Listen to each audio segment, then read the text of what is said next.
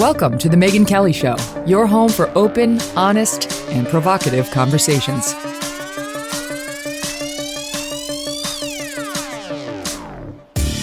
Hey everyone, I'm Megyn Kelly. Welcome to The Megyn Kelly Show and happy Friday. It's been a great 24 hours in the Kelly Brunt household. I got to tell you, I began the day completely joyful as I remain to this moment. The people who say like they don't want kids because they just want their free life, that's fine. You can do that. But my God, you don't know what you're missing. You can just have the highest highs when it comes to children. And I've had them in my house the past day or so. Our oldest son came home from school and won the middle school spelling bee. All of his friends cheered for him. Even his last competitors cheered and they all got along and they supported one another. It was just so uplifting. There's just those little moments where you're like, that's so cool. It's so great that today's my daughter's 12th birthday. She woke up to a bunch of balloons that we put in her room overnight. And when she got to school, her friends were outside waiting for her and gave her a big hug. She had a 1,000-watt smile when she got out of the car and went over to them this morning. It was just so uplifting to see. And then my little guy was in the lower school talent show where I went this morning. And these boys, my gosh, the boldness. One kid got up there like third or fourth grade and he just danced for a whole song and he was amazing. Other kids, like this one kid played piano. It was like magic coming out of his fingers.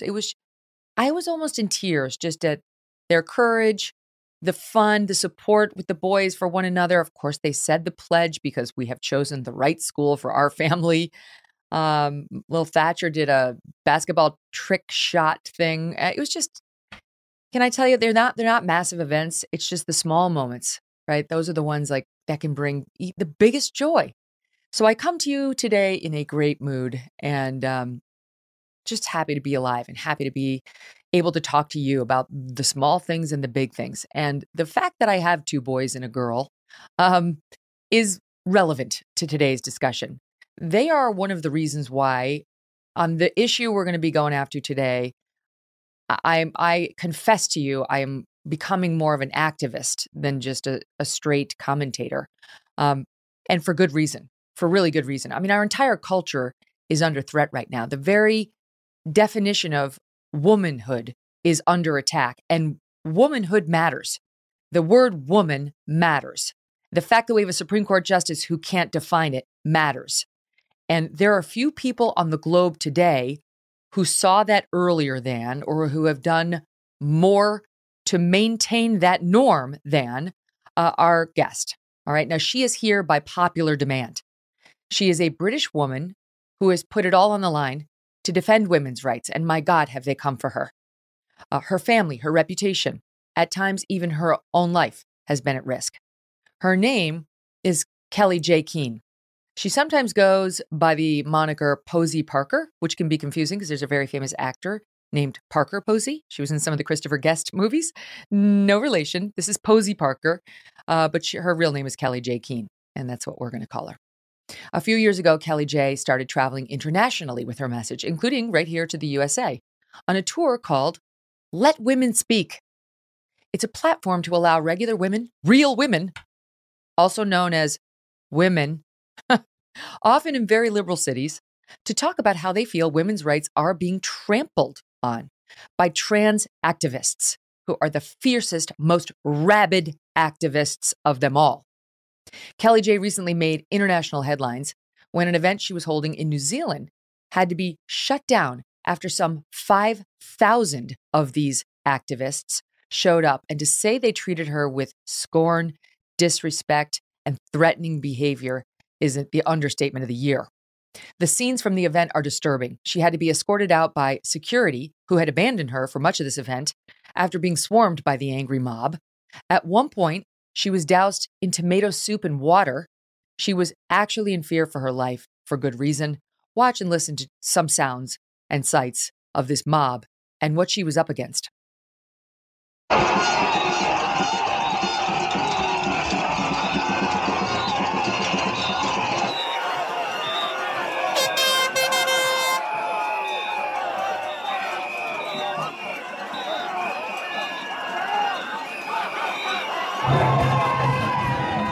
So for the listening audience, the mob is dozens deep. I mean, you can barely see Kellie-Jay in there. And then on this second video, she's being escorted out.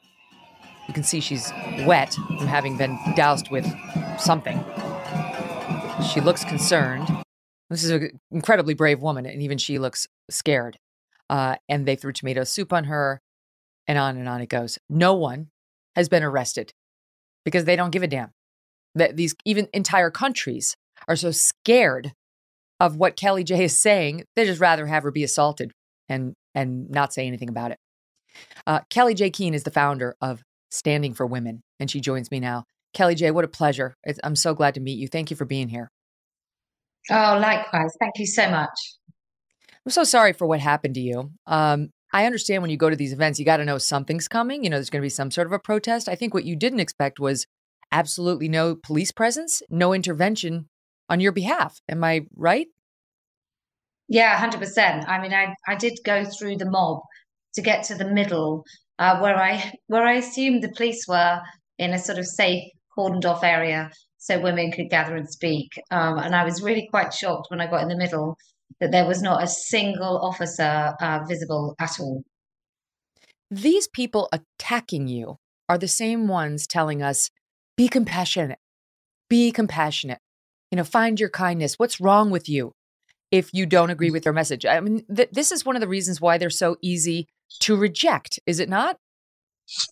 Yeah, absolutely. I mean, it feels like sometimes you're being uh, metaphorically beaten to death with a "be kind" sign, and we are peaceful and loving as they sort of step on your face. So yeah, it's the ultimate in hypocrisy and just gaslighting. So I was interested to read that you, and correct me if I'm wrong, started speaking out publicly about this some as early as 2018 or 2019. And in the evolution of Well, this story, that's early.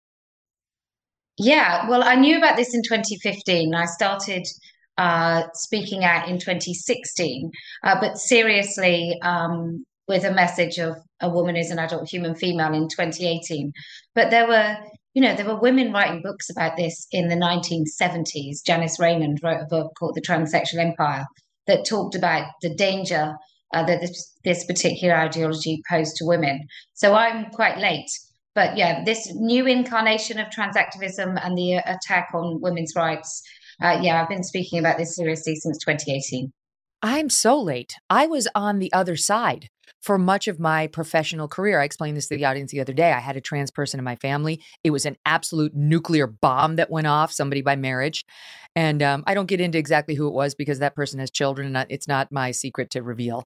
But the point is, it was absolutely devastating for that portion of my family. And I felt bad for the person because this was back in right after the turn of the century, the early 2000s. And nobody was really coming out as trans or having surgeries. So the bullying was pretty enormous. And I felt bad. It was still a small collection of people who were doing it. And I said, just leave them alone, let them live. And it was still, in my view, limited to just the genuinely gender dysphoric people, the very few people who are actually born with this confusion, as opposed to what's happening right now. But I see it very differently now. So how did you have the clarity that early on to see the dangers of what's happening here? Well, I think I came across some leftist groups. So I used to be on the left, and I was on an online forum that was supposed to be just for women. And actually, it was supposed late transitioning males that started coming in this group, supposedly for women in 2015. And they were just acting like entitled men. And so it was very difficult to leap into this notion that they actually were women. And what was really interesting is how much women fawn over those men. So those men will do things like do soft focus pictures. When all women were talking about politics, they would put soft focus portraits of themselves. And then nobody was allowed to uh, at all say that they were men. We had to all say that they were gorgeous and beautiful. And this just felt so uncomfortable. It was such a big lie that I started speaking up. And as soon as I did, I was just shouted at. It was horrendous. And so I just knew then I'm not allowed to talk about it. Therefore, I want to talk about it and I want to understand why I'm being silenced on this issue. Were you just, I mean, are you just a spicy Brit? Are you just somebody who's like, the more you tell me I can't, the more I will? Well, probably. I think, look, I was a stay-at-home mother. I was really, really happy with staying home with my four kids, and I'm happily married. And nothing had really got my goat, if you like, as much as this. And then this was like, I've got to. I'm a really confident woman. I'm very outspoken. I'm really sort of, out there, and I will speak my mind. But I've got a daughter who's an introvert. She won't be telling a man in her space to get out. And so I just thought, well, I need to step up. And if I'm not going to do it, then who is going to do it? And Mhm. I guess a few years later, we realized that it, it had to be me. It's spun out of control. How did we get from the point I've referenced from 2002, right around there, where it was still very rare and very much the subject of scorn to come out as a trans person, to where we are now, where even if you say biological sex is real, you could be labeled a bigot and lose a job. Well, I think we've got here through there's so many threads to this. There's number one, the amount of money the medical industry make from lifelong patients when they transition them as children. You've got I Am Jazz that's sold as entertainment, which is just watching the slow decline of a very confused man, used to be boy, now man, just watch his life slip away in front of him. I think that's not helped culture. You had Caitlyn Jenner that came out and was celebrated within 6 months. He was Woman of the Year, and he'd only been one for 6 months. And I use that loosely because I don't call any men women. And it's just been this consistent be kind throughout our schools. Media has been horrendous. Your media is so sewn up, a lot of your mainstream media, that people aren't even allowed to raise questions. So I think it's all of these threads that are leading to this, and now here we are. When I saw the mob attacking you, when I saw the mob here in the States attacking Riley Gaines a week ago today, I think it was, out at San Yeah. Francisco State University, I thought to myself, who are these people? How are there thousands attacking you? How are there hundreds on this campus attacking her? This is a disorder. It was recognized as a psychiatric disorder up until about yesterday by the American Psychiatric Yeah. Society. Under pressure from these activists, they now just call it gender dysphoria, but it was recognized as a psychiatric disorder, gender dysphoric disorder. Mm. How have they multiplied it in so many numbers when we know net, it's still a relatively small percentage of the population? Well, to be brutal, when it comes to boys, I think it's online pornography. I think that is totally corrupting most things that our young men are doing. And I think online pornography, when I've talked to mothers of teenage boys who start identifying as girls, that is the route for a lot of boys. And for girls, we know that social contagion actually exists. We watch groups of girls starve or cut themselves. And this is just the latest in a long line of self-loathing of females, and even girls that don't call themselves trans, they might call themselves non-binary or gender non-conforming, are having their breasts sliced off. And your country, as opposed to mine, it will do that. It will slice the breasts off of teenage girls. It's just barbarism. It's so just evil. In the UK, are they not doing surgeries on minors for cross-gender procedures? No, I don't think we ever have, but we don't even give puberty blockers anymore to under 16s. So we're very lucky. There's a lot of criticism for the National Health Service, um, but it's got parameters on the basis of how much money it can spend, and you're not restricted by that. So yeah, I mean, fancy cutting off. There's hospitals. I spoke to a nurse, and they were doing about 6 surgeries a day on teenage girls. Just one hospital in your country. Mm.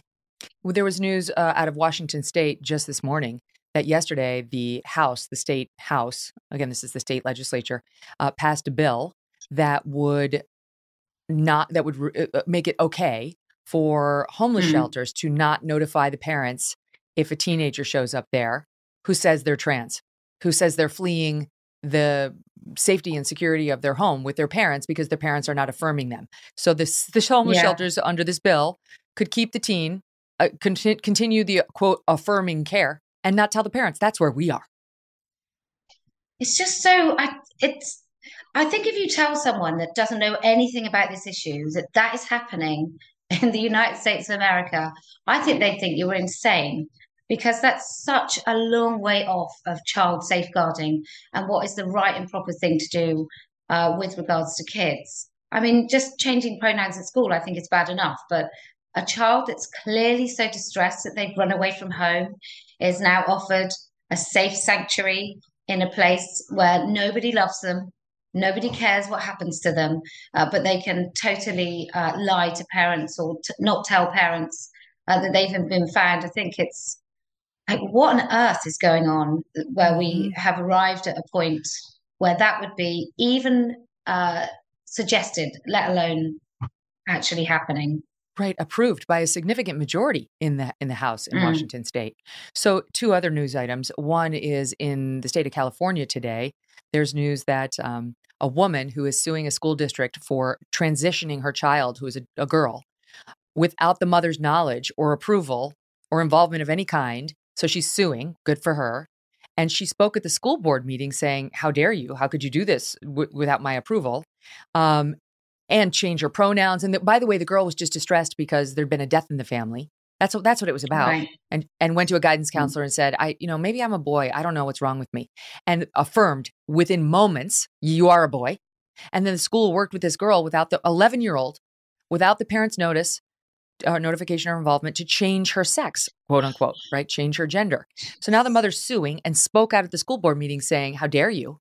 But they voted to keep the policy because they had a trans activist named Squeaky St. Francis at Chino Unified, it's a public school, who said the following. Look at this person. "I will speak loud for those who cannot speak. I'm a proud he, she, they, them, whatever. Every child needs to control when they out themselves. If you take away this ability, this control from these children to out themselves, you are forcefully putting them into a possibly violent household." All right. For the listening audience, what we have there is this enormous man who, is clearly obese, in a dress with a beard, with very long hair. That person convinced them to keep the policy as is, keep the parents out. The policy remains affirm without the parents' knowledge. I mean, come on, Megan. If you or I are looking for advice about how to raise our kids, we're looking at that man also. I mean, I don't understand what people are seeing. I sometimes look at the propaganda in both our countries, and I just have no idea how so many people are so stupid that they can be convinced by such blatant erosion of child safeguarding. Because it doesn't really matter whether you agree with this ideology or not. I don't. But it doesn't really matter if you do or not. We have child safeguarding that should be rigid, really unwavering, in order to protect children. That's the whole point of it. And we're just throwing it all away. So that was San Bernardino, California. And the thing about the children is the most important thing. I mean, it's important at every level to maintain the fact that there is such a thing as a woman and it's not changeable. But when you start to deal with kids, we're in a different territory. And so that leads me to my last news item before we get to a broader discussion, which I'm looking forward to with you. Have you heard about this? The show, it's a YouTube show called Mr. Beast. This guy, Mr. Beast. My son watches it. Yes. So most kids watch it. The guy's got 144 million followers. Mr. Beast is a guy named Jimmy Donaldson, who's a genius. He's only 24 years old. I saw him speak recently. He was utterly charming. He's obviously brilliant. He puts out fun, mostly pretty much universally positive content, giving away money, helping cure blind people, fun contests that result in helping the weak or the poor. And people love it. And it's gone international. That's why he has 144 million followers. But now, one of the main characters on the show, like one of his best buddies, has gone trans. His name is Chris Tyson. And Chris Tyson, who was the manliest character on the Mr. Beast offerings on YouTube. He was a mountain man. If they went camping, he was the one who would put up the tent. This is a picture for the people who are watching it on YouTube, the before and after. This is Chris on the right after 2 months of what he says is hormone replacement therapy. On old people like me, that's an appropriate remedy for menopausal women who want to get their fire back. On a man, it transforms you into something that looks very odd, but closer to female. And so here he is now. He was married. He has a 2-year-old son. That's over. The wife's now divorcing him. He's online defending his choices, saying, my son is awesome, has absolutely no problem with this. My 2-year-old's totally on board. And Mr. Beast continues to feature him during the midst of this transition like it's nothing. And there was a great, great piece. Help me out, Debbie. Was in the Federalist. Where did we see this piece? Yeah, the Federalist. And she writes, Mr. Beast is introducing millions of children to transgenderism without parental consent. Talking about how bit by bit you're seeing this guy transition. Millions. My kids watch this to see him give money away, or see him do silly things like eat burgers on all hours, and then reward people with dough for watching him. Not to see this guy slowly but surely purporting to change into a woman with his long, long nails. And this is what the writer in the Federalist says. Jimmy's complicit, Mr. Beast, is complicit in projecting this adult content into millions of homes, quietly slipping this into his programming. And further, both Jimmy and this other guy have made their support public for Chris Tyson. He is grooming an unsuspecting generation of children into uncritically accepting transgender and trans activism at a vulnerable age. And worse, it's unmonitored access that Jimmy, Mr. Beast, has to millions of kids across the globe. Most parents, like me, didn't even know this was a thing until about 2 minutes ago. So what do you make of it? Well, my kids are a little bit older, so my youngest is 14. And what he seems to think is that Mr. Beast looks entirely uncomfortable with the whole situation, but is fearful from the vitriol and the cancelling that he might receive if he actually takes any stand whatsoever. Now, my son, all my kids are well aware of what a woman is. And so maybe they're not so persuaded. And maybe other kids are going to watch this man and see this sort of transition in real time. And I probably agree from a safeguarding, from a parent point of view, it is not at all appropriate to be parading what I would consider a man's fetish in front of an audience of kids. It's just not appropriate. There it is. Okay, let's talk about that. You've been making this point, and this is so illuminating to me because we learned this with Leah Thomas, and you went to watch Leah Thomas swim at one of these NCAA tournaments. Good for you, because you've made this your business, and it's been very illuminating. Leah Thomas, we now know, thanks to the Daily Wire's reporting, has autogynephilia, where you get off, you're turned on as a man by dressing as a woman. It arouses you. That's not trans. That's not, from 2, I knew I was born in the wrong body. That's like a sexual fetish. It's a kink. And Leah Thomas should have been nowhere near those female swimmers getting off while in his women's bathing suit, crushing them in the pool lane. But it seems like a fair percentage of these so-called trans people are actually working out their sexual kink on us. I mean, can you speak to that? Yeah, 100%. I think most men, teenage boys is a totally different thing. And even some of those teenage boys will have autogynephilia. But these men are aroused by themselves as women. We call women that experience this with their husbands, we call them trans widows because they really do. They are victims of the most appalling coercive control within that relationship. It's really, really abusive.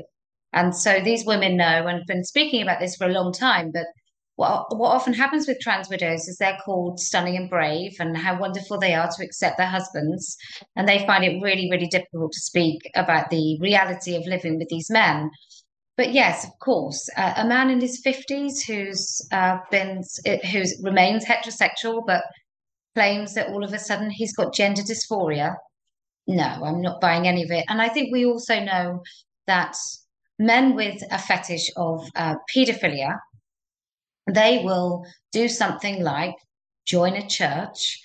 So they've got access to children, and they will do that for their entire lives. So I think we have to be really mindful to understand if somebody is controlled and compelled by fetish, there's pretty much nothing that they won't do to be able to exercise that fetish.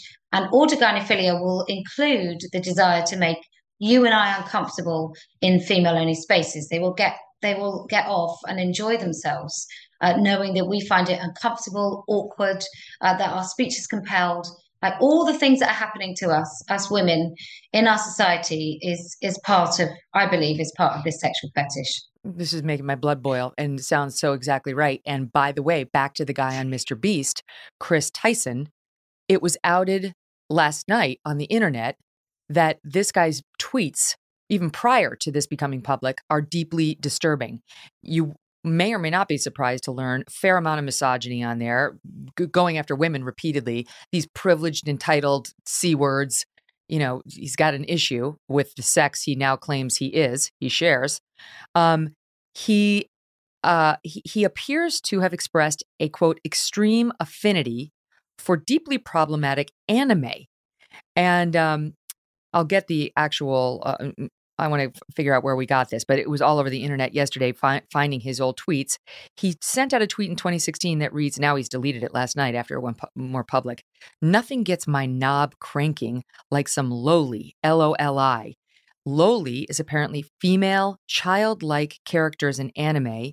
It's become synonymous with pedophilic depiction of sexualized young girls or babies in anime. So, to your point, there's something wrong with this guy. This is extremely creepy. And he put it out there publicly. And now we're seeing him suddenly say, oh, I'm trans, accept me, and let me beam right into your child's bedroom on his YouTube as he's just trying to watch Mr. Beast's antics. Yeah, well, Loli is Lolita after the book about paedophilia, for want of a better word. So that there's it's massive, like hentai and anime. That whole thing it just really blurs childlike images and sexualized behavior. It really is like the whole thing. I think with anime is dangerously close. But you've got other places where kids get groomed online. It might be bronies, which is adult men who like My Little Pony, the kids' toy.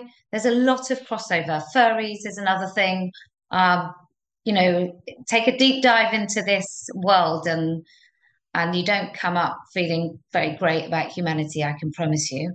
Right. I mean, this is not like, as a rule, just a bunch of very super mentally well people who, just were, quote, born in the wrong body. That's how it's being sold. If you want to be honest about it, the truth for many is a lot darker. And we better start getting honest about that truth, because that truth is showing up in our locker rooms, in our swim meets, in our most beloved children's programming. And parents need to be aware. All right, so stand by, because we're gonna pick it up more. I love to hear you talk about the pronouns and why you don't say them. This is something I've been struggling with. A lot of people do. How we should be having our kids handle that issue is more and more they're being asked. Our totally normal kids are being asked to say their pronouns. We'll pick it up there right after this quick break. Don't go away. Just 2 corrections from our earlier block. I want to tell you, it was Chico Unified Schools in California, out of Chico, California. And the source for that Cattinson reporting on his tweets was Redux Magazine. So Kellie-Jay, let's get into it. Can we talk about the pronouns? Because I know you don't say them. And this has been an ongoing debate. Matt Walsh doesn't believe in saying them. I don't think Ben Shapiro, my pal over Daily Wire, says them. I've been saying them. And I've run into a brick wall when I've gotten to Dylan Mulvaney, because I see that Dylan Mulvaney is a faker. Just like as clear as the day is long. Dylan Mulvaney wants to be famous. Dylan Mulvaney's out there just completely patronizing us, bastardizing us. And I refuse. I don't believe Dylan Mulvaney has any sort of disorder. I believe Dylan wants to be a star. So I've run into it now. Why do you not say the pronouns that they choose? So, okay. So the pronouns are like a gateway drug, if you like, to accepting this ideology. So you've got, there's a really good essay called Pronouns Are a Hypnol. And what it talks about is the fact that once you say she, it's really difficult to police our boundaries successfully. So if I'm out to dinner and there's somebody at the table and it's she all night, it's very difficult to say she can't use the women's toilets, she can't run in the girls' athletics, she can't swim in the girls' swim team. And so I just think it's not a courtesy. It's damaging for women. Every time we allow these men to creep into our language, we erode a little bit of our own boundaries. And so I just absolutely refuse to do it. I don't care how much effort. I don't care whether they've had surgery. As far as I'm concerned, there is no man on this planet that deserves the pronoun she, her. Mm-hmm. So what do you tell your kids? Because now they're asked in various forums, what are your pronouns? My children really have avoided it. I've sort of told them it's not their hill to die on and it's social suicide. So if they're really asked directly, they can say it. But, I've been doing this a long time. So my children were primed before this ideology infested schools. So they haven't yet been asked their pronouns. But you can say your own pronouns if you like. I just think you can say, look, that's not an ideology I go along with. That's what my kids say. I've told my kids, because we're in a woke hell in the Northeast United States. I've told my kids, you can just simply respond, I don't feel comfortable talking in those terms. Yeah. And look, I think you can try and avoid those conversations completely as a teenager. But I've said to my children, you don't have to lie. So if somebody says, do you think that person is a woman? You don't have to say yes. But you could say, I don't think it's appropriate to talk about it. I think it causes too much division. There's many ways to avoid the conversation. But look, I just think with the pronouns, it's almost okay what you want to do personally, but if you're advocating for others, if you have a platform to speak, such as in the media, and you're an incredibly strong and successful woman like you, then I think it would be great if you held the line, because so many women look up to you that I think I would really love to see you hold that line quite tight. I've really been wrestling with it lately. I'll have a lot of my viewers and audience say, use the right pronoun, meaning the biological pronoun. And I just never wanted to be disrespectful, but it's gone beyond a matter of compassion or respect at this point. As I said at the top of the show, we're playing for much higher stakes now. Womanhood itself is under threat. Our spaces, our wellness, our safety, from prisons to locker rooms and so on. We had a debate on the show recently when it hit the news that somebody had gone into a YMCA. A 17-year-old girl took to the microphones out at the San Diego YMCA saying, I saw a naked man in the locker room, and I don't think I should be subjected to that, nor should my 6-year-old sister. Then the person came out who was the man, who is a trans person, and this guy was saying, I had the surgery, and there's no way she saw a penis. Now, we don't know whether that's true or not, but what if the person did have a surgery? What if it's a biological man who had the surgery, now looks like they have female anatomy? Should that person be allowed to use the female locker room? No, because it goes back again to fetish. And so there will be some men that actually do have their genitals inverted and removed. And they will still do it for a fetish. And look, it's not for women to make men feel more comfortable about themselves. It's women's spaces are for women to feel comfortable about ourselves and to feel that we have safety and dignity and privacy. So I just think under no circumstances Should women be expected to move over? Because every time we include men in our space, we exclude so many women who then won't be able to go to that space. There are more victims of sexual assault, more female victims of sexual assault in the United States of America than there are men pretending to be women. How do you know if it's the fetish thing or if it's actual gender dysphoria, which a very, very small percentage of the population does suffer from? Well, I think the point is that you don't know. I mean, I would say it's at least 90% of men who claim to be women do it for a sexual fetish. But I could be completely wrong, could be 50-50. It doesn't actually matter because I still don't want them in our spaces. My husband's a really nice man, a really, really lovely man, and I don't want him in female spaces either. And he Hmm. doesn't want to go in them. Decent men don't want to make women and girls feel uncomfortable by using our space. There is not a man, I say that there are not men um, who don't have predatory tendencies who want to enter into female spaces, knowing it would make some of those women in that space uncomfortable. So it doesn't really matter what their motivation is. They just have to stay out. Yeah. I knew somebody whose spouse said that they wanted to start dressing as a woman during sex. And the person thought, well, I guess if this gets him off, who does it harm? Well, that person's now a full-blown transsexual, like had the surgery, the whole Yeah. bit. But it began, as you are saying, he got off on putting on women's clothing, and that's what turned him on. So, I mean, it is very problematic to allow these people into the very spots where we change our clothes, we take our pants down to use the toilet, we send our little girls.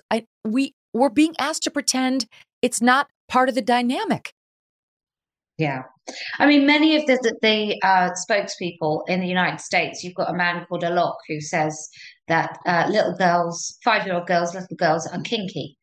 A lot of these men talk about rape fantasies, how the ultimate in being a woman is to be submissive and be raped. These are a lot of men that are now seen by the Biden administration, for example, as people that should be spokeswomen. It's ludicrous. It's a little bit like the Catholic Church of old, and I don't want to cast any aspersions amongst Catholics because I have very many good friends, and I know the majority of Catholics are really decent human beings. But there were some men that used the advantage of unfettered access to people, to women and children, just by putting this robe on. I don't see transgenderism as any different. Once you say you're part of the LGBTQ plus community, which, let's face it, might be that you once fancied a man in a dress and you're a man yourself. You don't even have to do anything to be queer. You could just say you're queer. Once you do that, you can pretty much do whatever you want. Nobody's going to ask you any questions whatsoever about your motivations, your motives, and whether you're fit to be wherever you want to be. I heard you interview with our friend Peter Boghossian, and you had such a great line. I had never heard somebody say it this way. Um, you said, I prefer not to be part of someone's sexual fetish. Yes, exactly right. I think that's true of all those women on the Leah Thomas swim team. Like, if they could have Yeah. found the way of saying that, that's exactly, I prefer not to be part of someone's sexual fetish. And it's not that you won't get blowback for that, but that's really what's going on there. Mm. I don't think men really understand it. Like, you and I we're women of uh, enough experience in the world to know what it's like to feel a man looking at you with a particular sort of gaze.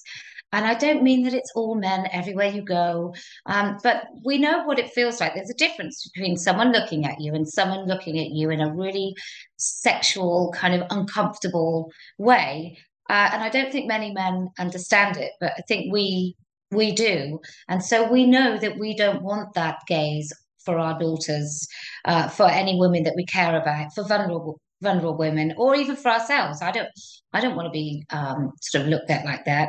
And so that's why I think it's often women get it.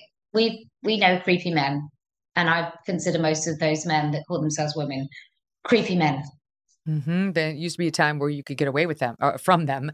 Even when you go to prison, you could make sure you went to the women's prison and that they wouldn't be in there. And now they're getting the creepiest of all men who have been convicted of sex crimes, moved into their prison. Actual thing that's happening out in places like California. It's insane. Let's back up on the definition of a woman. I know you've answered this a million times, but for our audience who hasn't heard you, since our Supreme Court Justice Ketanji Brown Jackson can't say it, what is a woman? It's an adult human female. And why is it important to define a woman that way? Well, back in 2018, I was trying to work out what's the nucleus of this? Like, what is right at the center of this erasure of women? And I was like, well, it's the language. We're being called cervix havers and menstruators and birthing persons. In the United Kingdom, for example, any of our cancer literature about cervical cancer, we are referred to as cervix havers and not women. Now, that's pretty appalling anyway. But when you think about women who speak English as a second language, they don't know they're cervix havers. They know that they're women, though. So it's also quite dangerous. And I just think it's really important that if you can't talk about us, then you can't protect us. If when you talk about women, we have no idea who we're talking about, then you have no chance of protecting our rights and our language and our spaces, because we have to then start talking in caveats like a woman, an adult human female, and it just becomes quite preposterous. And this isn't happening to men's language. So testicular cancer in the UK, when they write about testicular cancer, they talk about men. So it really is just happening to women. And it couldn't be, I just think that this latest incarnation of misogyny is kind of misogyny in stilettos. It's just so bad. Right. It's misogyny on steroids, or maybe on estrogen, as the case may be. So how would you refer to like a Caitlyn Jenner? Would you call Caitlyn Jenner a trans woman, just a biological man? How would you, if you were trying to explain to somebody what happened with Bruce, now Caitlyn Jenner, what would you say? I would just say it's a man who calls himself a woman. Okay. So you don't use the term trans woman or trans man? No, not at all. How come? No. I'm not calling a man a subcategory of women, because they're not. They're just men, and they behave like entitled men. I've been in a room with Caitlyn Jenner, and I'm sure he's a very nice human being to a point, but he uses women's spaces, and so no, he doesn't. He's not a woman. He's not a subcategory of woman. There is nothing about him that I feel is remotely womanly, and so no, I wouldn't use that word. It's a very special word. We're quite special human beings. We give birth to babies. I'm not sharing that with men. Yes, fascinating. I've been a lot more softer on Caitlyn than I have been on somebody like a Dylan, because he seemed to kind of get into our lane and be quiet about it. I don't know, not too quiet in the beginning, but since, and has been defending women's sports and so on. Doesn't seem like somebody who's constantly desperate for attention and to take over all our spaces. So to me, I kind of see Caitlyn differently. But I see your point about the pronouns and the acceptance of anybody who's trying to do this as gateway drugs. As, once you open that door, it's a very slippery slope. Yeah. And it's, we sort of, language isn't about offering kindness or courtesy. Language is about accurate description, so we all know what we're talking about. And so I don't see it makes any sense to call a man any subcategory of women. Do you ever have an encounter with a trans person who's not a hater of you, right? Who's not trying to throw tomato juice all over you, where you go with the actual pronoun, the correct pronoun, and there's an awkwardness? I mean, how does that go? Well, you'll be surprised to know, Megan, I don't have a lot of friends who call themselves trans. But look, the people I have met who are sort of around in that culture will be detransitioners. And then it's just heartbreaking. It's so heartbreaking to watch somebody who kind of looks like a man, but not quite like a man. And is a man, but has identified as a woman for a short time or quite a long time and is really damaged.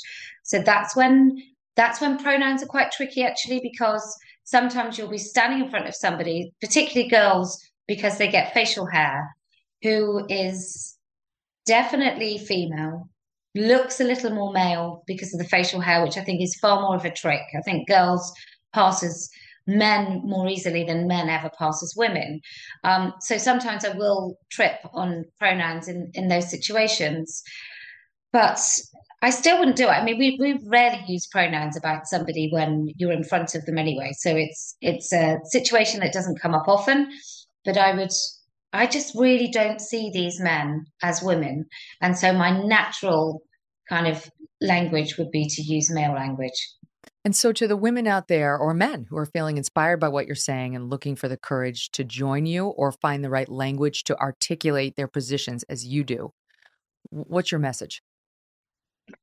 I think you just have to speak the truth. And I think it's a fundamental human need not to go insane to speak the truth. If you have to open your mouth and lie, um, then I think it does something to our psyche. I think it's really damaging, specifically, like particularly for children. I think it's horrendous to force children into this sort of compelled speech.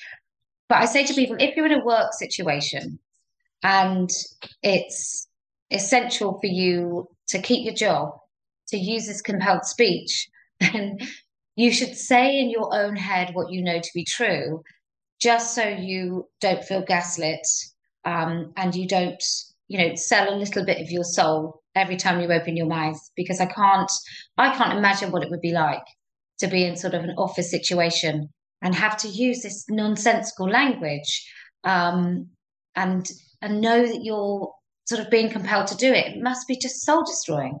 Yeah, it is. And finding the voice to articulate your genuinely held beliefs is liberating. Kellie-Jay, please come back. It's such a pleasure to meet you. Thank you. Oh, to be continued. Wow. So nice to meet her. Haters, I don't care. She's an important voice in this whole debate, and I'll be listening a lot more to her. Supporters of so-called gender-affirming care often proclaim that this approach is the approach.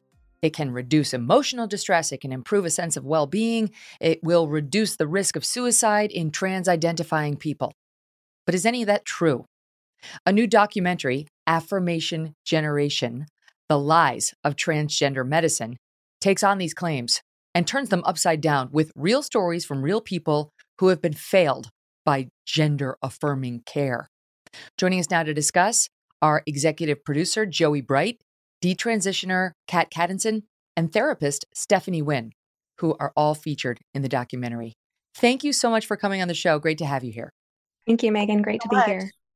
So, Joey, let me start with you. You are the EP of this documentary and somebody who was pulled in this into this world of affirming care yourself eventually. What made you want to do this film? Because I knew that if I were 8 years old today and living in California, and I was a very rambunctious tomboy, I also knew I was very attracted to other girls. And if I were in elementary school today and said anything about feeling like a boy, or I wanted somebody to call me Mike or whatever at school, and they started doing it, and I told my parents and they said, no way. I know that I could complain to the school. And now in California, as of just a couple weeks ago, there's a new bill that passed. I could contact CPS, or the school could contact CPS, and I would end up in the foster care system. Child Protective Services. You had a very different experience because you're not, you weren't born in 1996. Right. Where you went to a therapist. Right. So you went to a therapist who you credit with saving your life because things used to look very different. Tell us what your therapist said to you. Yeah, I was really hoping that I could I knew that it was going to take some sort of a medical process of some way. And I'd heard about testosterone. And I deliberately found a lesbian therapist who I knew herself was gender nonconforming. And I went to the first session and I told her that I knew that I was really a man and I needed her help. And she looked at me and she had sort of a smirk on her face. And she said, you're not a man. You're never going to be a man. You're a lovely butch woman, and I want to help you to learn to love yourself. I hope that I can help you on that journey. I And love that was that. it. I love that. You're a lovely butch woman. I've been saying for so long, our tent is very big. The women tent is very big. You can have the long blonde hair with the pretty pink sweater, or you can have the short hair with the black glasses. It doesn't make you a man if you look more butch, right? Or if you happen to want to get it on with women. And we were targeted.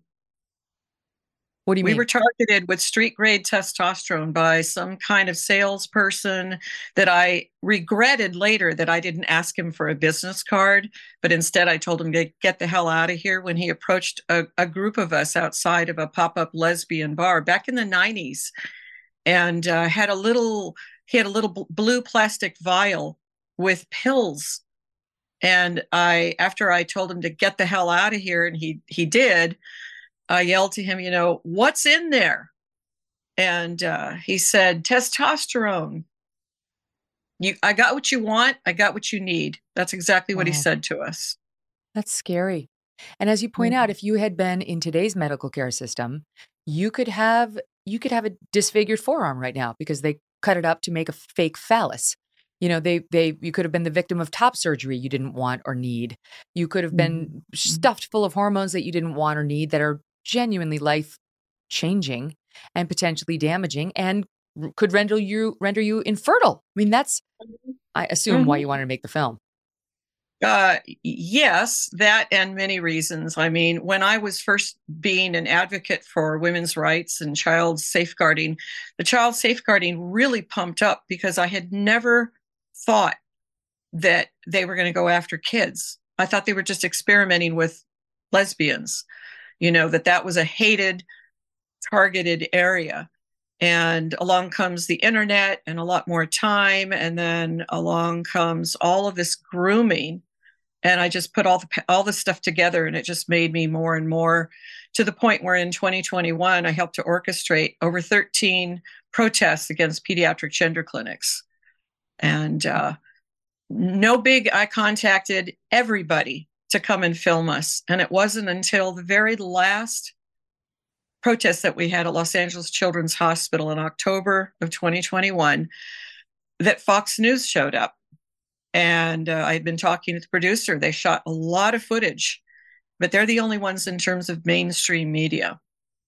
Good for them. Honestly, it's moments like, of course, I worked at Fox for 17 years, but it's moments like that I want people to remember as Fox is getting dragged in the news for the lawsuit and the Dominion, and that'll all play out in a court of law the way it should, I'm sure. But that's why Fox News is so important, because they will tell the stories like this one that the rest of the media will ignore for ideological reasons. Before I bring in our other two guests, I want to show the audience a little clip from Affirmation Generation. I want to tell them as well that it is available at affirmationgenerationmovie.com, affirmationgenerationmovie.com.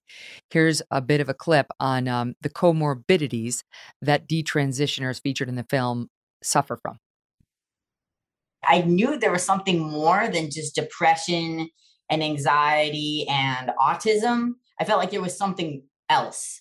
And initially I thought that something else was filled by gender dysphoria. I think that being sexually assaulted absolutely contributed to my gender dysphoria getting stronger and wanting to be a woman even less. I was diagnosed with ADHD, autism spectrum disorder, traits of borderline personality disorder, traits of post-traumatic stress from childhood bullying. I had suffered from an eating disorder. I had had a suicide attempt. From the time I was 11 or 12, I developed anorexia nervosa. And then years later, it led me to develop body dysmorphia, which I falsely, wrongly attributed to being gender dysphoria. And it's one thing, right? Kat, you're featured in that montage saying that you had a sexual assault in your history, that you had an eating disorder. It is one thing for you to go through those traumas and then get confused about what the source of your anxiety is. Is it gender? Is that going to make me feel better? It is quite another for all the professionals around you to uniformly be pushing you to, quote, change your gender, transition your gender. So tell us how your journey sort of evolved from your anxieties to, yes, you're in the wrong body. Yeah, so I want to contrast my experience with Joey's a little bit because I was a person born closer to 1996, not in 1996, but definitely a different era in terms of how the medical field responds to gender dysphoria. And I was even in the early wave of transitioners and detransitioners. I started identifying as trans when I was 13 after finding an online a website and forum for FTM people, which is, in the trans community, that's female to male transgender people. So women who take testosterone, get double mastectomies, et cetera. And, I also had trauma from being bullied, and I had a lot of mental health conditions. I had started to develop an eating disorder, and I started to attribute all of my other problems to, well, it's just because I'm born in the wrong body. And it just, it felt like an easier fix somehow than like actually confronting my issues. I don't think I was capable of it at that point. And the first gender therapist I saw was when I was 17 years old. And, rather than like Joey's therapist who tried to help her accept herself as she was, my therapist affirmed me within the first 2 appointments and started calling me he, him. He told my parents during appointment 3 that he thought I should start testosterone at 17. And, thankfully they were not on board with that. And, I still had a lot of problems. I wasn't very stable. And so, not having, the trans community will say it's awful they didn't affirm me, but, if they had, I could be infertile right now. I could have so many more health issues if I had started that young. But I ended up starting later on when I was in my late 20s. And at that point, I just called up Planned Parenthood to, I thought there'd be a process, which is what the trans community will also say often is like, you have to go through therapy or you have to live for a certain amount of time as your preferred gender. But I was prescribed testosterone after just 30 minutes. Despite bringing up my comorbidities, I was just instantly affirmed and I got my prescription the same day. So things have changed a lot from when Joey went to her therapist and I had my experience with gender care. That's shocking. I mean, where are the Joey therapists? They're gone. The person like, you're just an awesome, beautiful, butch lesbian. Live it, love it, sister. Welcome. They're gone because, and I want to bring in Stephanie for a minute here. Stephanie, thank you for being here. You're a therapist because the entire psychiatric community, the mantra, the commitment is affirm, period. Mm-hmm.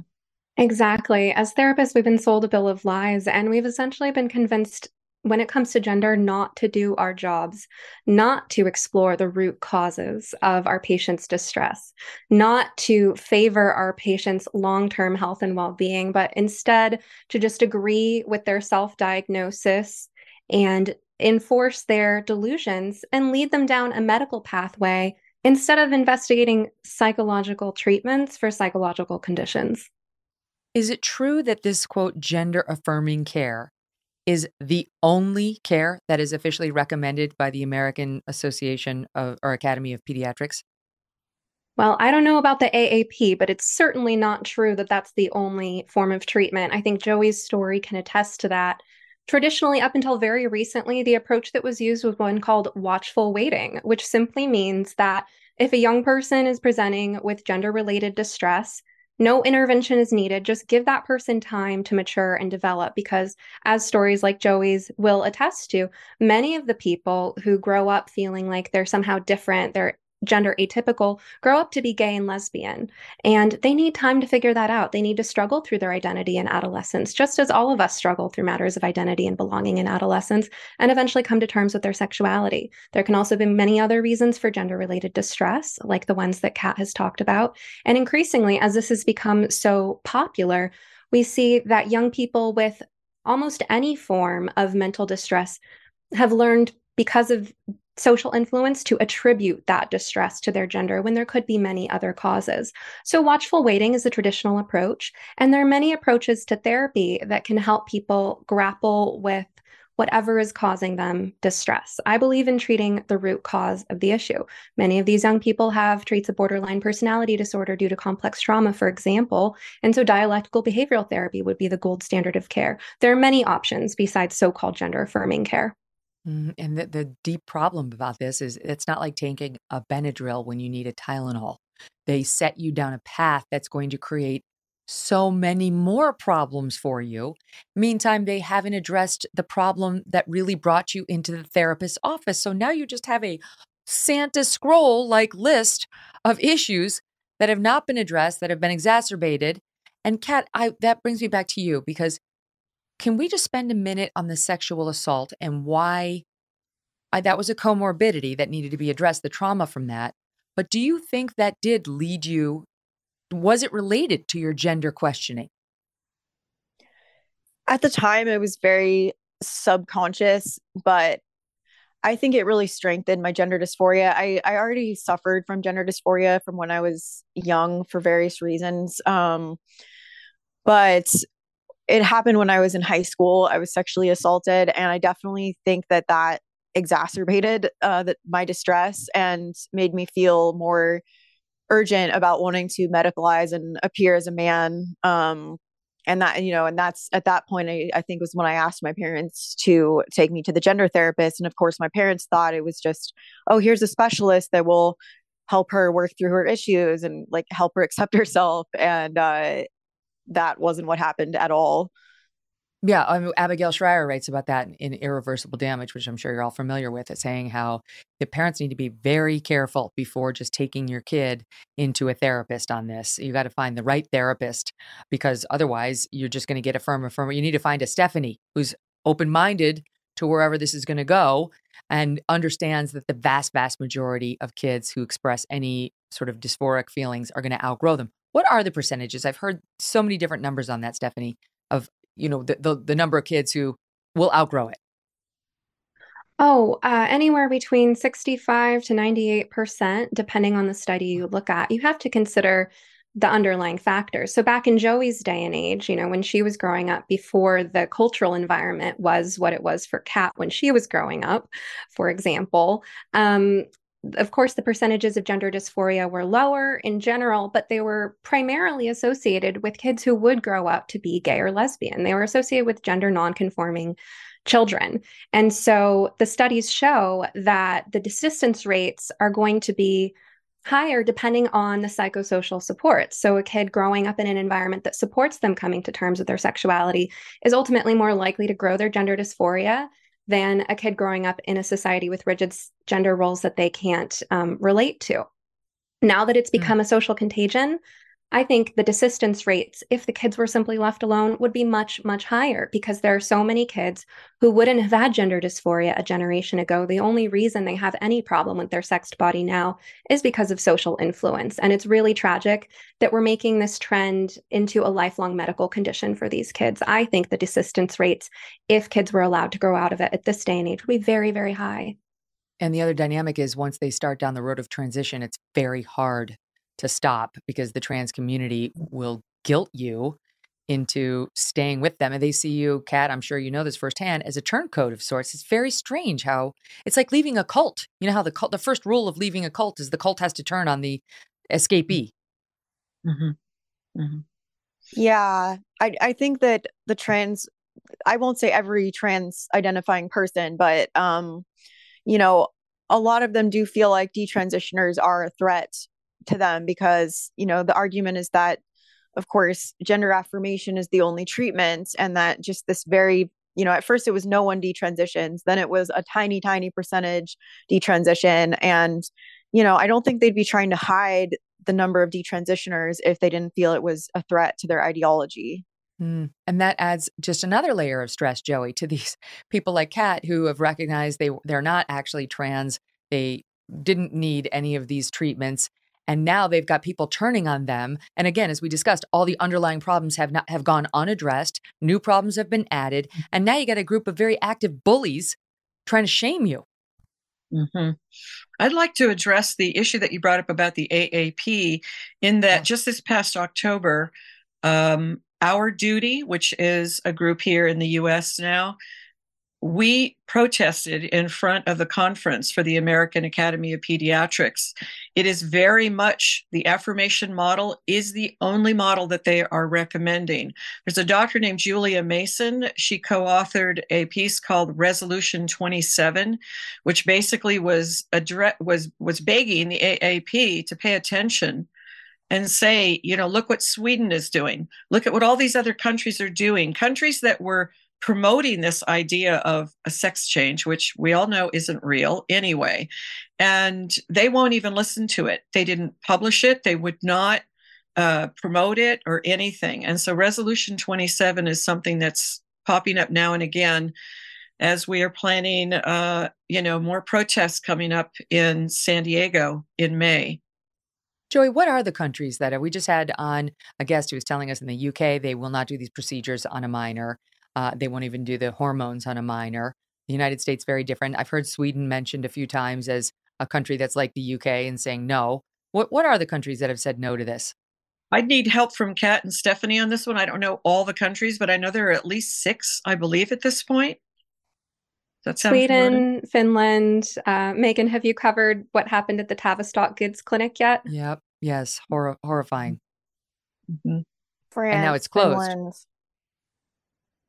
Yeah. So why do you think, any thoughts from any of you on why are these countries over in Europe so far ahead of us on reaching sanity on this issue? What is it? Is it just wokeism is more ingrained here in America? This the takeover of identity as the be all end all? Like what? Why are we not willing to accept progress on these issues and realize we've made a mistake? Well, for one thing, Megan, all the countries that have reversed their policies have done, as far as I know, all of them have done systematic reviews of the evidence, which is exactly what, as Joey mentioned earlier, Dr. Julia Mason has called for and the AAP has suppressed. What's the matter with AAP, Joey?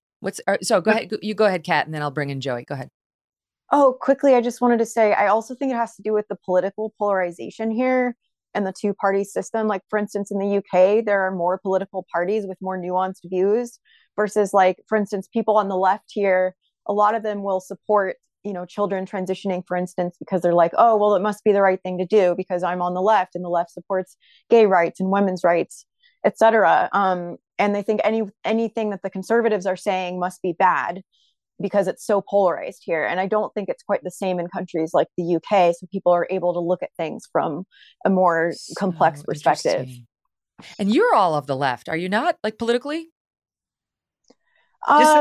Disaffected. I've been red pilled. Yeah, less this has so a way of doing that. I don't think after you've talked to politicians, like I've testified in front of the California Senate, for instance, and shared my story, and I was gaslit and told that couldn't have happened to me because trans people have to go through months or years of evaluation and therapy before getting hormones. And so they refused to believe my story. They were really rude to me. And I just realized they're not able to see reason. They're not objective. They have an agenda. And so I don't really trust either political party at this point. Yeah, I'm in the same boat as Kat and Joey. I was always very liberal until a few years ago, and now I'm politically homeless. And I had a very similar experience to Kat. Of course, they weren't gaslighting me based on my personal experience, but I sat right next to my friend, detransitioner Camille Kiefel, who gave her testimony, and I watched these Democrat state representatives who seemed very confident that they were on the right side of history, just dismissing her experience. And when you've been through something like that, it leaves you feeling without a team. Yeah, I know. It can get you voting for the 800-pound gorilla, orange man bad. Like that's really what it's like. Rick Grinnell came on the show and he said a line which has stayed with me. He's like, these people must be stopped. They can't even tell you what a woman is. It's like, well, I've never heard somebody boil down the argument for Republicans better than that. But Joey, there's too much money. There's too much money. I can't say this enough. Jennifer Billick, who's in the film as well, she's an artist turned like accidental investigative journalist starting in 2013 in New York, where she was involved in the Green movement. And colleagues of hers had asked her, hey, we'd like to come to New York and do a talk. Can you find us a place to gather? Remember, this is 2013, New York City. She said, no problem. Great. She started to look at one venue that would say, yes, sure. And then all of a sudden get a phone call. Sorry, we can't give you the venue. No real reasons. Go to another venue. She fell through a few of those from what I understand. And then she thought, what is going on here? All of these normal conference rooms and things like that where you can rent space, we're turning them down. Why? Because the organization that she was trying to get a meeting space for believed in biological reality. And that is some of the beginnings. We're talking 2013. Since then, Jennifer started, doing writings about this. She's got the 11th Hour blog. It is an undeniable breakdown of people like the Pritzker family, the money that was given to the Obama campaign, which, had I known then what I know now, I don't know if I would have been one of those Obama warriors, because I was really heavy into the Obama scene in the Bay Area, recruited a lot of people to vote for Obama. I had no idea that there were already things in place to be able to push the whole bathroom issue. Remember how that was such a big deal? It was like the bathrooms, and it started with that, and it just went from there. And Jennifer Pritzker, Martine Rothblatt. There are so many wealthy, mostly men. There are a number of women with huge investments in, guess what? Big pharma, medical appliances, Stryker Corporation. We're talking the tentacles of this it's so huge, but it's captured all of our media, and we've exported it.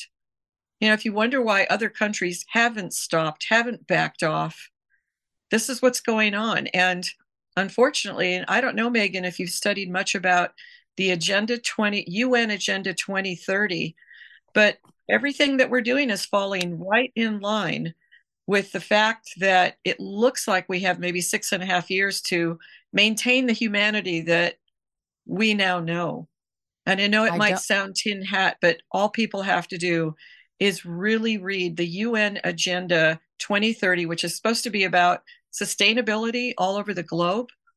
Part of the sustainability is the removal of sex, the replacement with the word gender, so that it becomes this amorphous thing.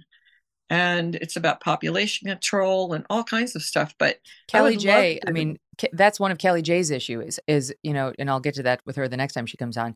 She's like, I don't accept gender. Gender's not, it's a made up thing. Sex is what we should be talking about. Biological sex is what's real. And gender's a made up thing that's now being used to control the way we speak and so on. You agree with that, Joey? Absolutely. It was a way in growing up again in the 50s and 60s. Gender is a social construct. It's something that the minute, Jazz Jennings as a child, as a little boy who happened to do something or have some behavior that his mother decided was more girly, what is that? That's gender. That's what we do when we have boys that are sensitive and they care about others the way that girls are conditioned to do. And if you have a girl that wants to play baseball, she might be a little roughhouse. All of a sudden, that's where gender came in. And that's all related to John Money. Yes, the weirdo at Johns Hopkins who tried to split up those twin boys and raise one as a girl. But wait, this is so interesting to me because when I was at NBC, I did all these shows on gender dysphoria, kids, and so on. Shows for which I feel I need to atone. I really do. I just feel like I blindly jumped into be supportive and be kind and be compassionate, and even with kids, without stopping to realize what it was I was platforming and even advocating. I've really had my eyes opened since then. But in any event, I used to be told on those shows by activists on the other side of this issue, gender is a social construct. It's nothing but a social construct. And I remember thinking, that's ridiculous. That's not true. Gender is real. If you're a woman, you're a woman. If you're a man, you're a man. But I think I was conflating things, right? Like you're on the opposite side of this and you're saying the same thing, but for very different reasons. So can you just explain that, Joey, to people who are confused? Well, the whole thing is, again, to use Jazz Jennings as an example of a poster boy for children becoming medicalized first socially, this idea that as a girl, for me, I was a really rough and tumble girl. And I used to look at bugs under microscopes and, things like that. And everybody decided I was a tomboy. And so I got called a tomboy.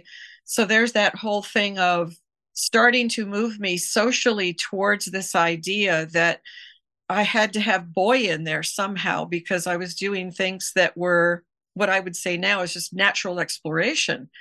And for a boy to grab a doll or to start having fantasy play where they're in a play or they're doing these things that we see somebody, I don't even want to say his name now, stealing every company that they can to advertise as a very, as a girl. The whole thing of being a girl or being a boy, these are things that since I grew up in the 50s, and once I became a feminist and started looking at that was a much broader way for me to see how kids could be raised, which is let them have their natural exploration, let children gravitate towards things like playing with trains or playing with dolls or anything like that. But what we have now is all being dictated to children through a device, whether it's something they have in their hands or they are looking at, like a computer, like I'm looking at right now. The kinds of stuff that is coming across the screen and that children are getting access to is unbelievable. I mean, the idea of pornography and children getting exposed to pornography and they don't even know what it is through YouTube Kids, and then through YouTube Kids, they get interested in the influencers who are on their own or YouTube channels. Even Mr. Beast. We were just talking about that with Kellie-Jay. Mr. Beast has got this guy who's transitioning in front. He's got 144 million subscribers.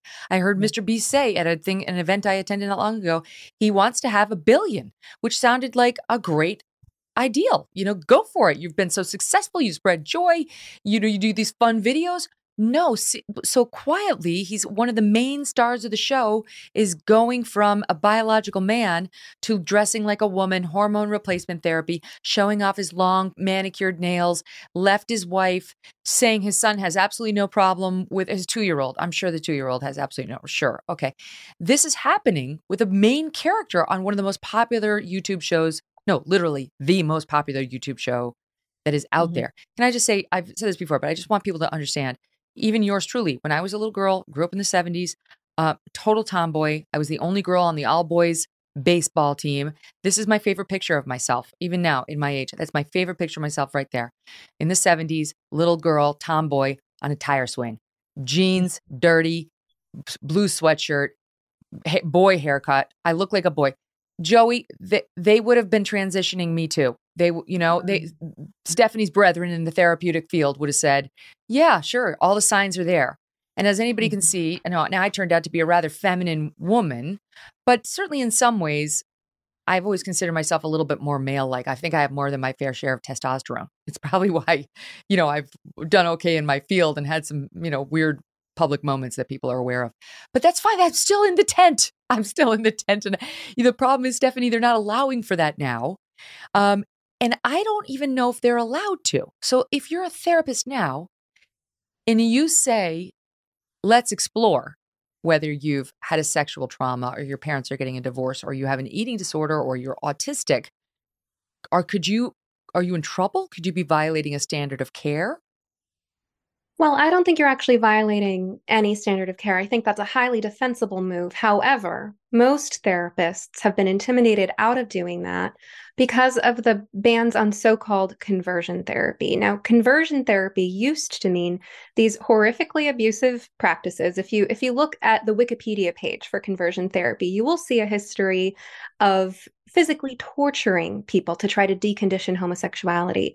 But now it's been redefined to this acronym: sexual orientation and gender identity change efforts. So they've lumped sexual orientation and gender identity together, and they've used this very vague term, change efforts, to say that any therapist who is suspected of trying to change the gender identity of their patient is guilty of conversion therapy.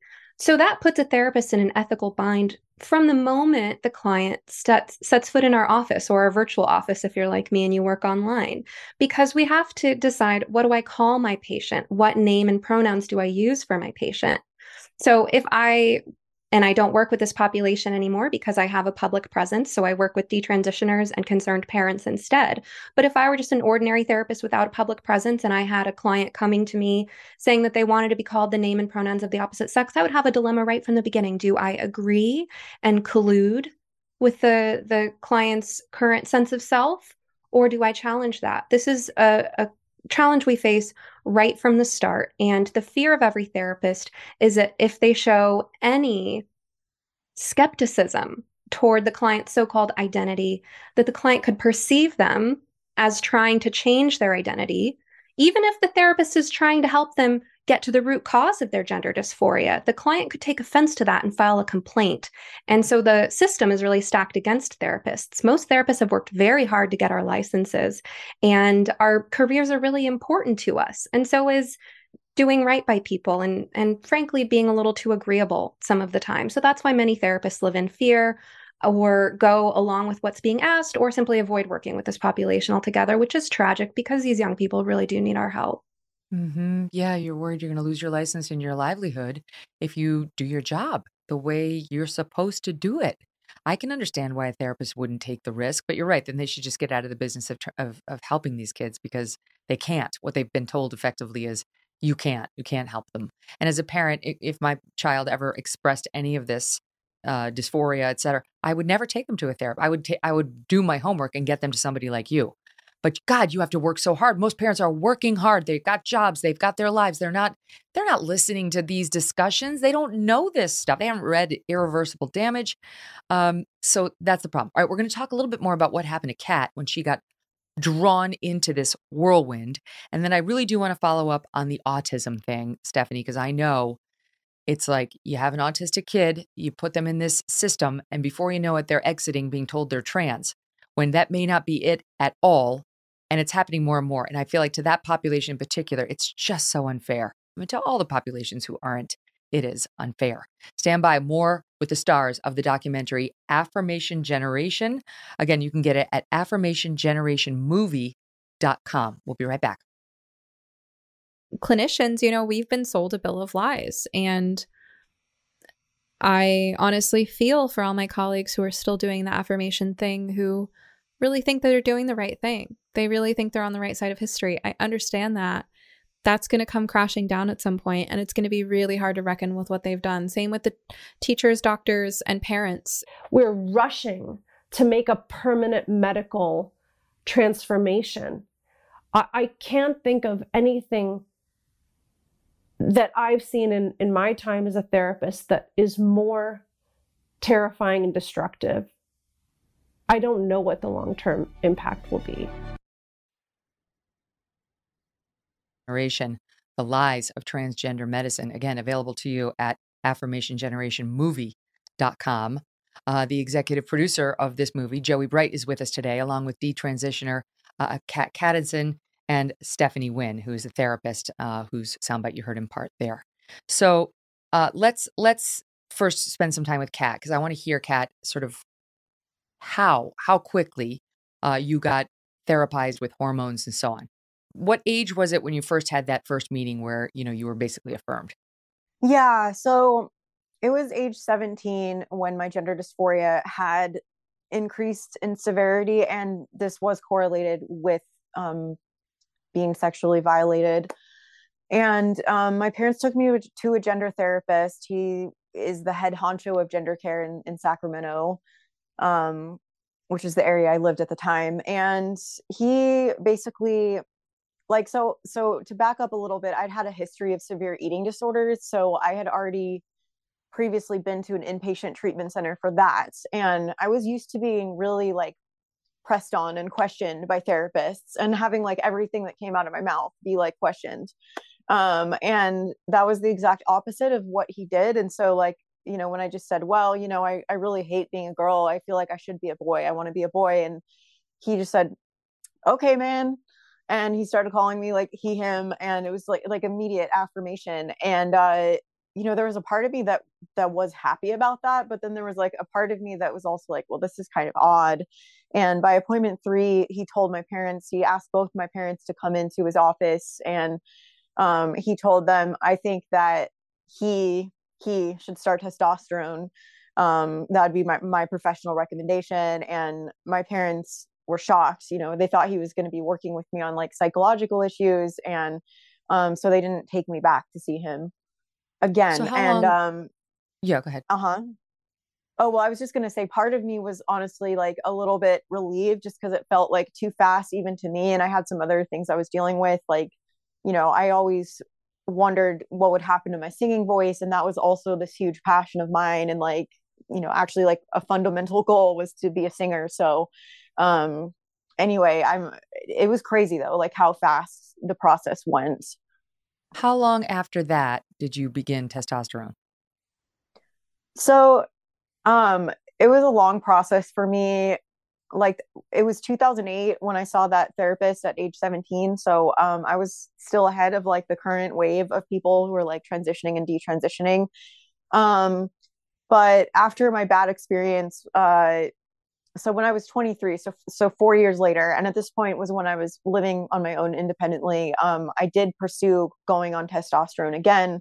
I was prescribed a mega dose of injectable testosterone, intramuscular, and I was not given any instructions on like how to do it. I mean, I was like sent home with a packet on how to do it, but like no one injected it for me or like showed me how to do it. And so I like injected this mega dose of testosterone. It was really scary and traumatic. I was like, worried I would like hit a vein and that I could die or something, which actually is possible if you're injecting intramuscularly. And that was when I was 23. And then like after injecting, I had all of these aggression, like I had emotional instability. I got hot flashes. It just really scared me. And I was like, you know what? I still think that I'm trans, but I'm just not going to medicalize. Like this seems like a nightmare. But then I went back to my university in California, and the ideology there was like, another thing I'd been worried about is that I wouldn't pass as a man, because I'm only 5'2" and I'm like very petite and like very feminine looking. And my family had told me like, you can't you're not going to pass as a man. But then when I got to my university in California, like people were like, oh, trans is beautiful, like don't worry about it if you can't pass, like you're going to find your authentic self. Like, and then I started thinking, well, maybe I could be happy if I transitioned. And then finally I had a really traumatic breakup of like a long relationship, and that kind of I think triggered me to be like, okay, I'm going to do this. I'm going to medicalize, or I'm going to start taking testosterone. And so I came out as trans in 2019 publicly. And then in 2020 was when I finally I went full steam ahead with my medical transition and started injecting testosterone. You mentioned the voice. The documentary spends some time on that. Your voice did change. We've cut a couple of clips from the piece so we can talk about it. Here is your voice before the testosterone in clip 11.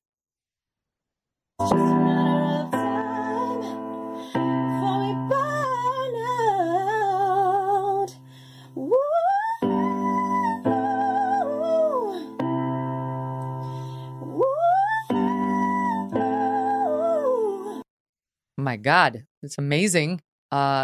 Incredibly beautiful. Everything about that is beautiful. And then this is 2.5 months into testosterone.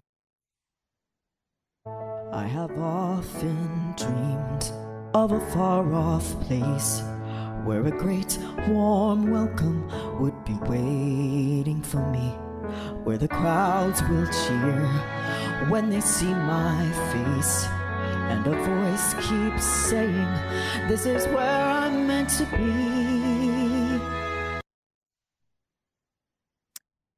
Kat, can I tell you, that makes me so sad. That makes me so sad. You look beautiful. You look like a man. And your voice sounds so much lower, but it makes me sad to see that because I feel like that was done to you and not by you. Yeah. I really, I do wish that like, because I actually asked the doctor, at Planned Parenthood, like I said, I am a semi-professional singer. It's also just very therapeutic for me and a big part of my life. And, what can I do with the testosterone? Like, can I start at a lower dose? Like, what can I do to preserve my voice? And basically what I was told is that my voice would get deeper, but I wasn't told about all of the issues that I'd have with my voice. And like, I've been dealing with persistent pain since starting testosterone, basically. And, I've been getting some tests done to actually see what that is. But yeah, I definitely don't feel like I was prepared for the changes that happen. And people always like, I've been really jumped on by trans activists and been told I was stupid for like not expecting the voice changes, but like no one told me I would be in pain, or the extent of like how difficult it would be to sing. And, thankfully I've been retraining my voice for 2 years and I actually really love my voice again now. Like okay, I wait, have no, been able to. we have a clip of that too. We have a clip of that too. Here's your cool. current voice. Let's take a listen. Before the day I met you, life was so unkind. But you're the key to my peace of mind. 'Cause you make me feel, you make me feel, you make me feel like a natural woman. Good choice. Good choice of songs. Do you expect it to return to the way it once was? I mean, entirely or no? No, I at this point I don't think it's ever going to be exactly the same as it was, but I've actually regained quite a bit of the upper range as well. Like later in that song I actually jump up an octave to like the closer to the original key. But it's the tonal quality is like very different and it feels very different. And then also when I'm trying to sing for long periods of time, my voice gets more fatigued and it's harder to bring it up higher because basically what happens when you take testosterone is you end up with thicker vocal folds. They're like thicker and heavier, but your diaphragm and your lung size, your lung capacity and all of that stays the same. So it's actually harder to create enough air pressure to bring that voice higher. And there's some other anatomical issues that can happen as well. And, I really am fortunate that I stopped testosterone after only a few months because I think if I would have kept going, I probably would have lost that upper register, like for good. And it was gone for quite a while to begin with. And I didn't know if it would come back. And I'm very thankful that it has. Oh, thank God. It would have gone a different way had you been listening to those around you. We spend a second, Stephanie, in our final moments on autism and frankly eating disorders. I'm not a therapist, but we mentioned Dylan Mulvaney. I think Dylan Mulvaney's clearly got an eating disorder. I mean, the person has absolutely no weight on them. And I feel like I'm not surprised to hear Kat saying she was struggling with one too. It's like everything gets channeled into gender now, even something as serious as autism, which should not be confused with gender. But what's the connection there and what's happening there? Well, it really makes sense if you think about the experience of the typical autistic child. And let's take an autistic girl, for example. Autistic girls have an especially difficult time when adolescence hits because female social behavior, let's admit it, is confusing. It's complicated and subtle and self-contradictory, especially if you think about middle school and high school girls. And so if you're an autistic girl, especially undiagnosed, you're not able to track what's happening socially. You're not picking up on those cues. And then you become bullied and excluded. You don't understand all the social messages going by, but you don't fit in. You can't keep up with these female ways of relating. You probably also have sensory issues. So things like dressing in a stereotypically feminine fashion or spending lots of time on uncomfortable beauty procedures just doesn't make any sense or feel good. And so then you're coping with a lot of anxiety and shame because things aren't going well for you, but you don't understand why. Then this ideology steps in and it says, here's why you don't feel like a girl. It's because you're not one. You were born in the wrong body. You were really meant to be a boy. And that is just so seductive because it offers relief from all of that stress and shame that they've been carrying. And it offers a concrete path forward with steps that they can understand. Going to the therapist, getting a letter, getting puberty blockers, binders, injections, and so on. It's a path that they understand, and that's very appealing to these autistic girls. Oh my God. I was always thinking it was the parents who are like, oh, yes, let's do gender dysphoria. That's a better diagnosis than autism. You raise a much more complicated and pernicious problem, which is they're tapping into the insecurities of the person who may be on the spectrum in an appealing way. This is sick. You can learn much, much more thanks to these amazing women at affirmationgenerationmovie.com, an important film, a brave film, as are its makers and participants. Thank you all so much for sharing and speaking out. All the best to you. Wow. Thanks, Megan. And Thank thanks you to our so much audience for having us. Yes, anytime. And thank you to our audience for sharing the journey with us this week. It's been a big one, right? We've been talking about this issue a lot because it's important, and I appreciate you doing it with me. Have a great weekend. We will be back on Monday. In the meantime, check out the American News Minute. Go to megankelly.com and you can celebrate Strudwick's birthday and see what mischief he caused on it.